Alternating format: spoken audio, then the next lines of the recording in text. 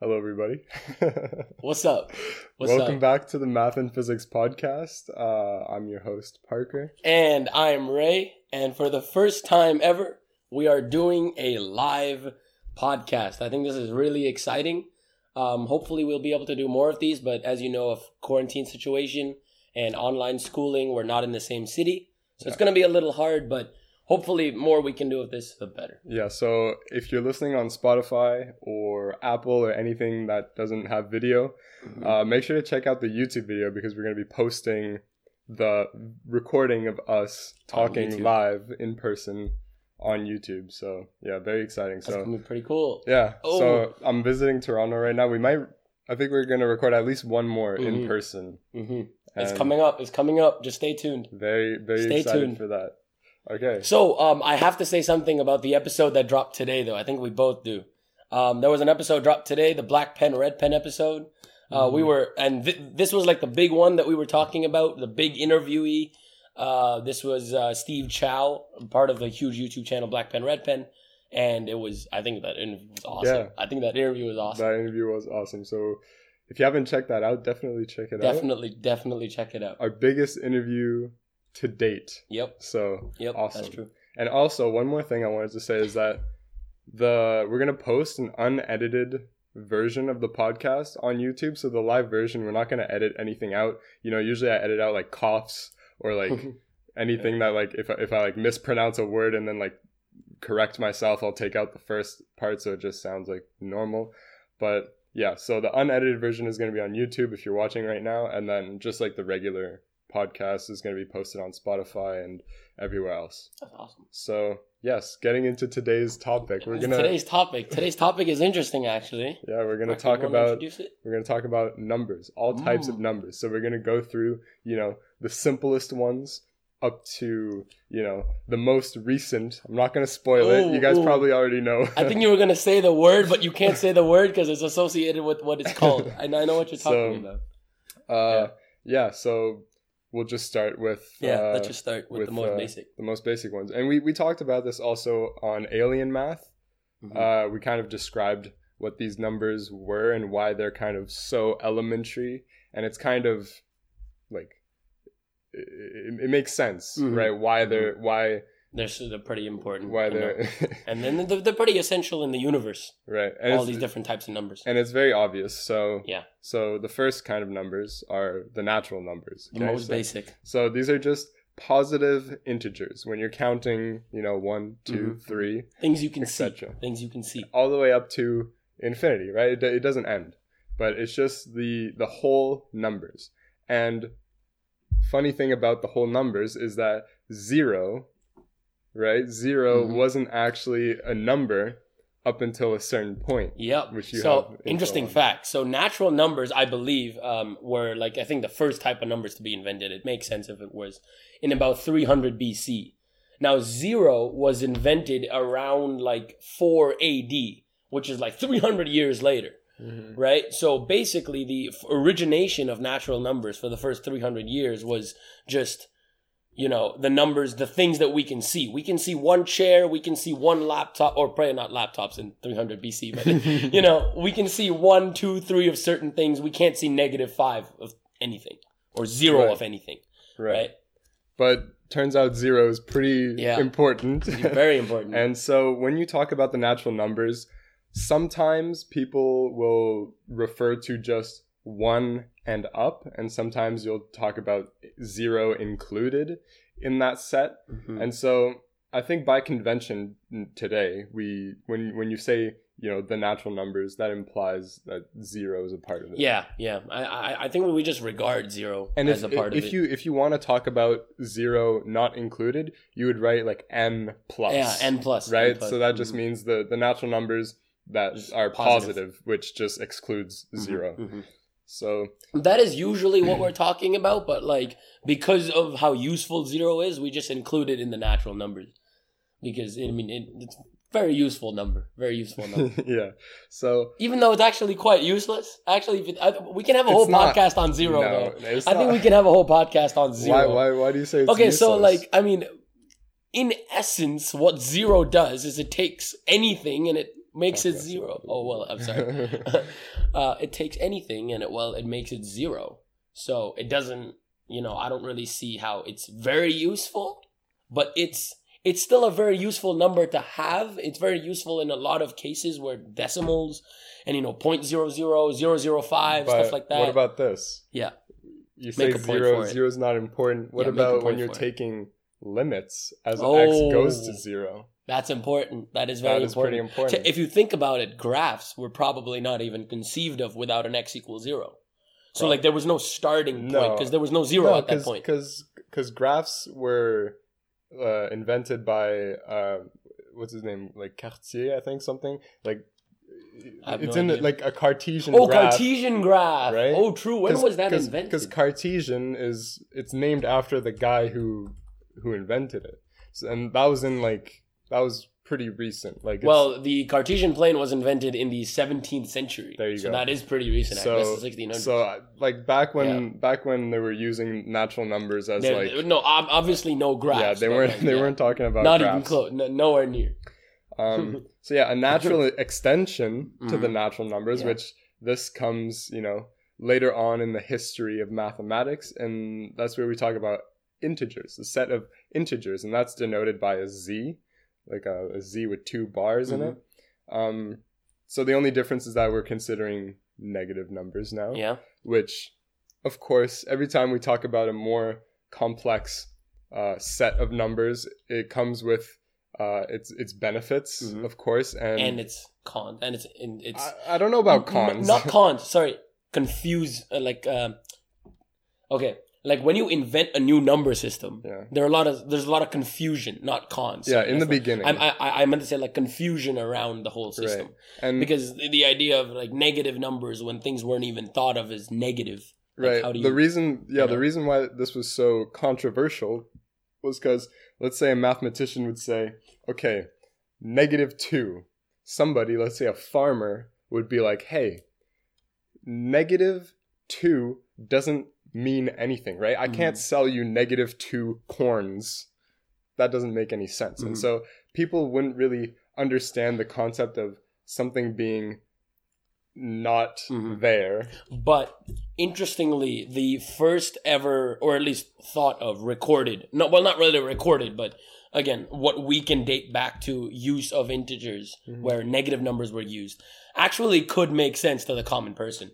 Where this was used in about 600 AD by an Indian mathematician, where he represented positive numbers to mean assets that he owned and negative numbers to mean debt. Yeah. So I guess it would make sense if you put it that way. Yeah. But if you're like selling -2 corn, that just makes no sense. It only makes sense in like kind of like a theoretical, in a theoretical idea. Debt isn't because debt isn't a real thing. Like you haven't. Yeah. It's not a physical thing. You it's like it's not tangible. So that's just an example of where you would use negative numbers, and also when you're subtracting things, that's kind of like a real process, right? If you have a set of 10 objects and I give you 2, technically, yes, I'm doing 10 plus -2. So technically when I'm giving you 2, you're not really, you're adding the negative. That's kind of like the physical representation of a negative number. I think that's why adding and subtracting is also, I think we can also talk a little bit, because we're talking about numbers, we can also talk about, what's the thing that bind them? Like positive, negative, multiply. What are they called? Operations? Operators. Yeah. So like I think those are also kind of cool, especially the plus and minus operator. In the we fact talked that you about can, that.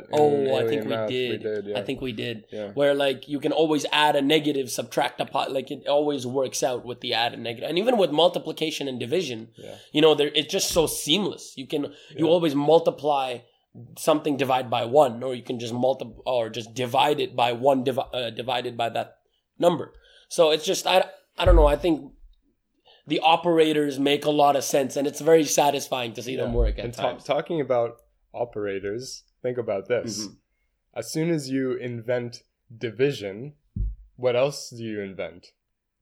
Rational numbers. Oh, rational numbers. Right, are we starting it? Okay, one thing I have to say about integers though. Okay. So integers, as I said, was thought of to be invented pretty long time ago, 640 AD. But then in Europe, it was starting to be used more in 1563, when basically this guy was doing an experiment with elephants and bunnies, and after a few weeks he saw that the bunnies had breeded. So he was trying to make up a formula to try. So he made up addition, subtraction, multiplication, and division through that experiment. Obviously, this was just invented in Europe for him. It probably was used in various other places when he didn't know it. But so he took 15 years to make up a multiplication division system. Wow. I don't actually know if he was successful.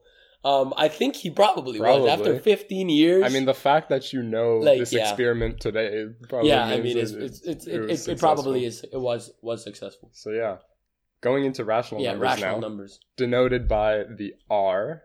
Right? No, that's not true. That's Q. That's Q. It's a Q. Yeah, we're true. I'm sorry. That's a Q. So the Q is a rational number. A rational number can be described by, right, if you have an integer A and an integer B, the rational number is just going to be A divided by B. And so this encompasses all of the numbers that we've previously talked about, because if you take B to be 1, then you just have all of the integers, right? Because A can range from negative infinity to positive infinity. So it encompasses all of the integers, but now you can go in between integers, because if we take, 1/2, now you're falling in between two numbers that previously you could only be on the whole numbers themselves. But there are certain numbers in the rational numbers that don't work. We're not there yet. We're not there yet? We're not there yet. We're not there yet. Okay. I thought that was a transition. Let's talk about what's the advantage of having rational numbers. Okay. Right? So now we can do, right, halves, quarters. We can 5.8. Exactly. We have decimals. Now we have infinitely more numbers, right? Decimals. So before we had two types of infinity, right? We had positive infinity and negative infinity. And what was infinity? Was the concept of infinity invented at that time? I'm not sure, to be honest. I don't know, actually. I mean, I don't think infinity was invented when they thought of natural. Like, I don't think people actually thought, how high can you go with numbers? I think conceptually infinity was an idea. No, conceptually it's always like, how big, like, I have one chair. How many chairs can I get? Like, conceptually it's an idea, kind of thing. It's funny how we always take, like, objects from... It's right here. I'm like, sorry. There's a chair right here. You guys can see it. 2 pieces of paper. But, no, I was going to say... Right. Talking about infinities. You got positive infinity with in the integers. You can go one way, you can go the other way. But now, you don't have to look very far to find infinity when you're dealing with rational numbers. If you just look at between 0 and 1, you can find an infinite amount of decimal numbers in between those two integers, and then you could find the same thing in between every single integer. So you just get wildly because because it can be 9, it can be 99, it can be 999, it can be 9999, it can keep going, right? So there's literally infinite. But then, there's the really cool thing that we can talk about where we prove if 0.999 recurring equals 1. Yeah, so that's done with series, basically. Yeah. If you find well, I guess we were just taught this. Yeah. But, so there's a formula for when you're doing a geometric series. And so when you're adding, 1/10? No, isn't it 9/10 plus 9? It's 1 minus the sum of 1/10 plus 1/100 plus 'cause you're taking off. No, it's... Oh, no, that's not right. No. It's right. 9/10 plus 9/100 plus 9/1000 plus 9 right. But you factor out the 9. Exactly. That's what it is, Exactly. Then you factor that out. And then if you do the series, if you take the infinite series, then you get it equaling 1, which is pretty cool. Yeah. So I don't know if that was confusing to hear. Yeah, that was probably very confusing to hear. There is a very confusing what do you call it? Representation of this online where of this very infamous problem where x equals 0.999 and you're trying to prove that that equals 1. So there's a very common misconception where you can take x as 0.999, multiply 10 on both sides, and then do some operations. No, that's just not how it works. Because when you're taking numbers to infinity, you can't just add numbers like that. Like, that's not really how it works. So that's why this very common way of doing it. So if you guys have heard of this problem, you probably know what I'm talking about. It'll probably make more sense to you. But if you have heard of this and have heard of this method of doing it, it's wrong. So don't do that. Use the series. It's a lot smarter, and that's the more correct way. Like, yes, it still equals, but that's just the wrong method of doing it. Yeah. I think it confuses a lot of people. That's right.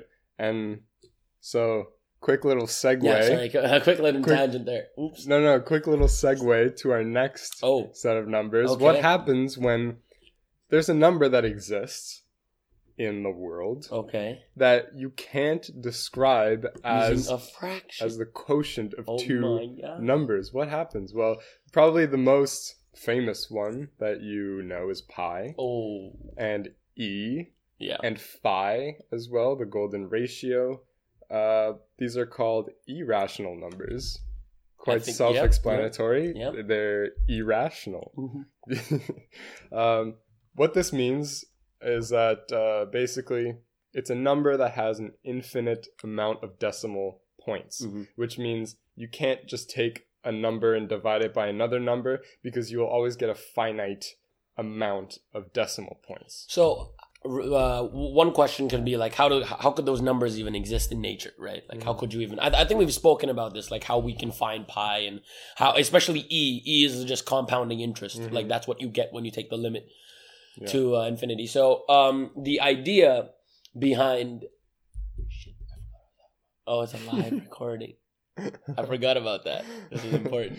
No, so you were talking about finding irrational numbers in nature. Yes. So in nature, you can't really find them, but you have to find them so then how do you even conceptualize them? So the idea behind irrational numbers is that they're not really numbers that we're trying to find. They're just concepts. And then the number that we find applies to the concept. So pi is used when we're talking about circles, spheres, when we're talking about round things. And pi is used actually with a lot of things. More than just round things. More than just round things. Pi is used in a lot of scenarios. But pi wasn't invented with the number in mind. Like, we didn't be like 3.14, this is pi.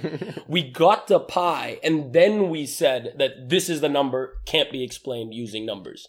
It can't be explained using rational numbers. Yeah. So the idea behind irrational numbers wasn't that we were trying to get the number first. What I'm trying to say was that we were trying to get the concept, which led us to the number. And something that's kind of counterintuitive if you're thinking about irrational numbers, you probably think, okay, if you imagine the number line and you imagine every single rational number on the number line, you probably think that the irrational numbers are kind of peppered in here and there, within the real number line. But turns out in the vast ocean of irrational numbers, you will find very few rational numbers actually floating around, because it turns out that there are infinitely more irrational numbers than there are rational numbers. That's pretty insane, man. I think that's pretty insane. It is pretty insane. That's crazy, because rational makes so much more sense because they're infinite numbers. Yeah. Right? So wouldn't there be infinite combinations of numbers that we can make? But turns out, nope. One way you can think about this, imagine pi. Pi has, as I said, an infinite amount of decimal points. Now take one of those decimal points and change it for a different number. Ooh. That is another irrational number, right? But all you took was one number out of the infinite expansion of pi and changed it and got a different one. Now, just take... So that number that we constructed is already... Yeah, so there are literally infinite numbers that we can change. Right. From 1 to 9, basically, and in the whole thing of pi. Right, and that's just for pi. And that's just for pi. Now that's just for pi. Imagine pi plus 1, pi plus 2. They're all, You can add any rational number to pi, and it will come out as an irrational number. So Yes.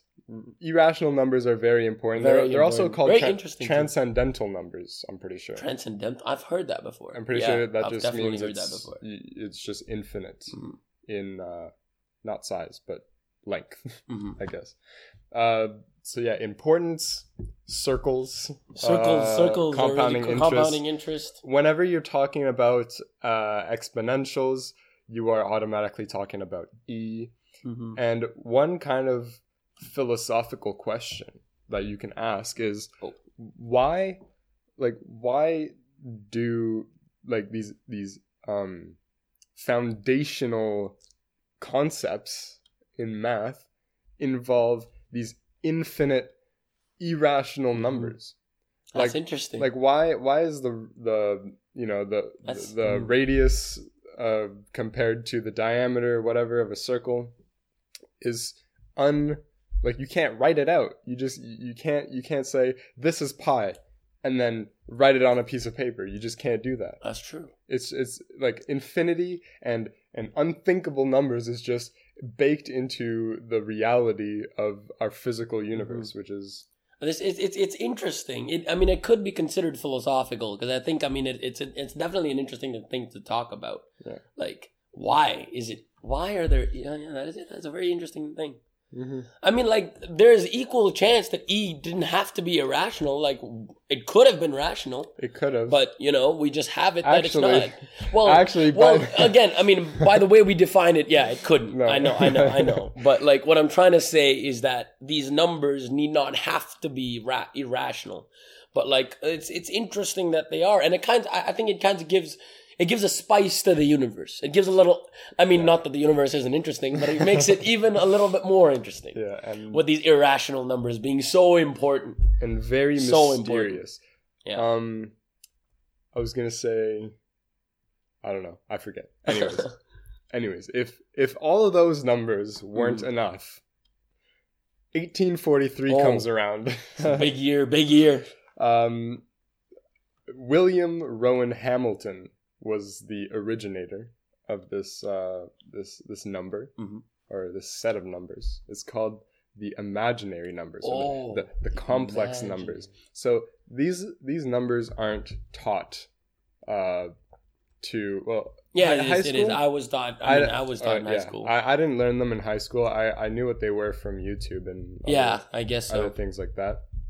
But the reason why not everybody knows about imaginary numbers is because they're very mystical and unimaginable. Really, you say it's a number that doesn't exist. It was defined. The imaginary numbers were defined because they weren't defined. So we said, you know what? This number doesn't exist.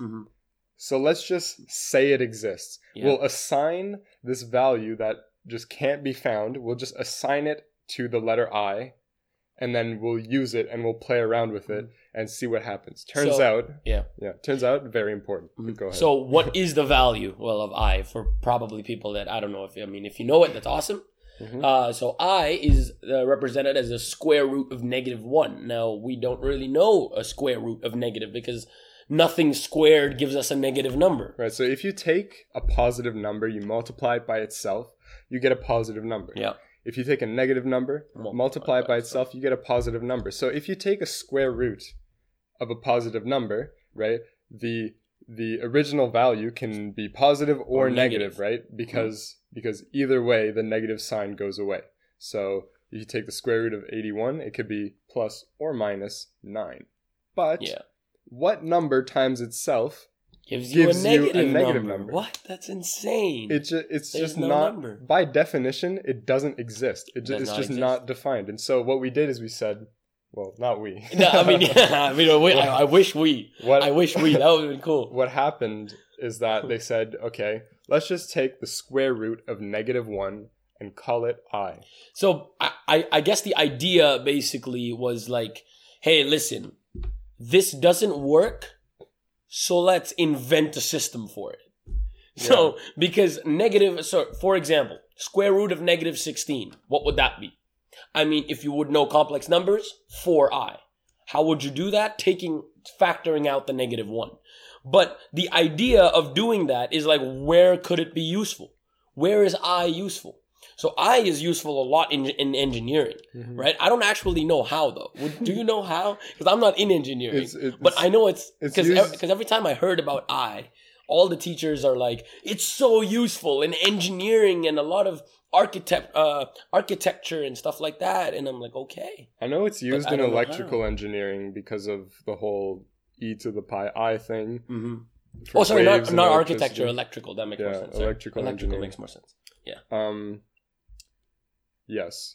I was going to say that if you square I, you get -1. So that's the whole shtick with I. That's the whole shtick. Is that when you square it, you get a negative number. So what happens is that when you have, let's say, a Cartesian plane, on the x-axis you have the real numbers, and on the y-axis you have the imaginary numbers. So you write 1 unit in the real numbers is 1, and 1 unit in the imaginary numbers is it's I. It's the square root of -1. And so you can create vectors with these points on that plane. And so just take into consideration the real numbers. If you're looking at a vector in any amount of dimensions, you can calculate its length by taking the square root of the sum of the squares of each component. And if you don't know what I'm talking about right now, it's just Pythagorean theorem, but you just got to go through the steps to that. It's just a fact. That's how you find the length of a vector. Of a vector, okay? Yeah. But if you're trying to find the length of an imaginary vector, or a complex vector, let's say it's 1 plus I. So it's got a 45-degree angle, and you're trying to find the length of it. What happens is that when you take... Have you helped them visualize the plane, though? Yeah, the x-axis and the y-axis? Okay, yeah. Okay.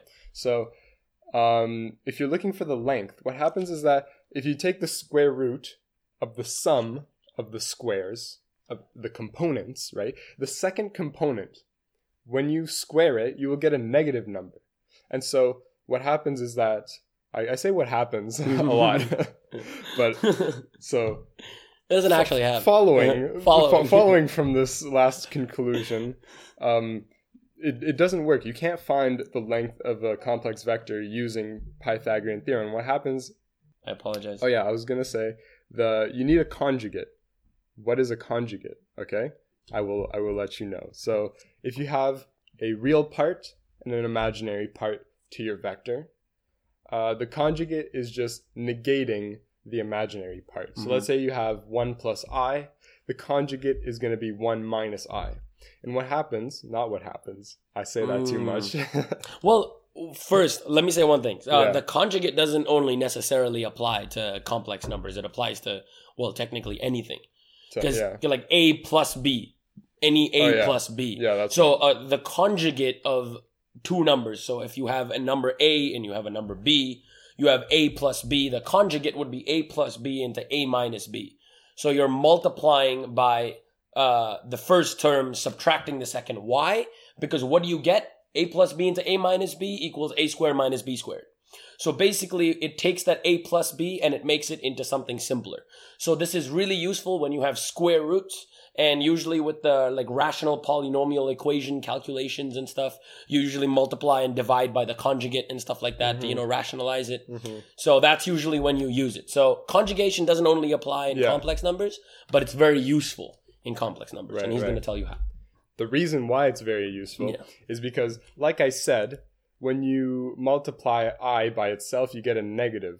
But what you're looking for is a positive, because you're looking to add the squares and then take the square root. So if you want to add the squares, you throw a negative sign, right? And that's where the conjugate comes in. You throw a negative sign in front of the second I, and then when you multiply it by itself, the I turns into a -1, and then the negative cancels out the negative, and then it turns out what you're doing is you're just trying to get rid of the I, so you're adding the real part plus just the amount of units of I. Again, basically you're trying to get rid of that square root. So you're trying to square it is basically what you're trying to do. So a complex number, I think Parker already said, like 1 plus I, for example, has the formula, you can say, of A plus BI. I think we can talk more about this, where A would be one number, B would be another number, I would be the imaginary. So in the case of when Parker said 1 plus I, A was 1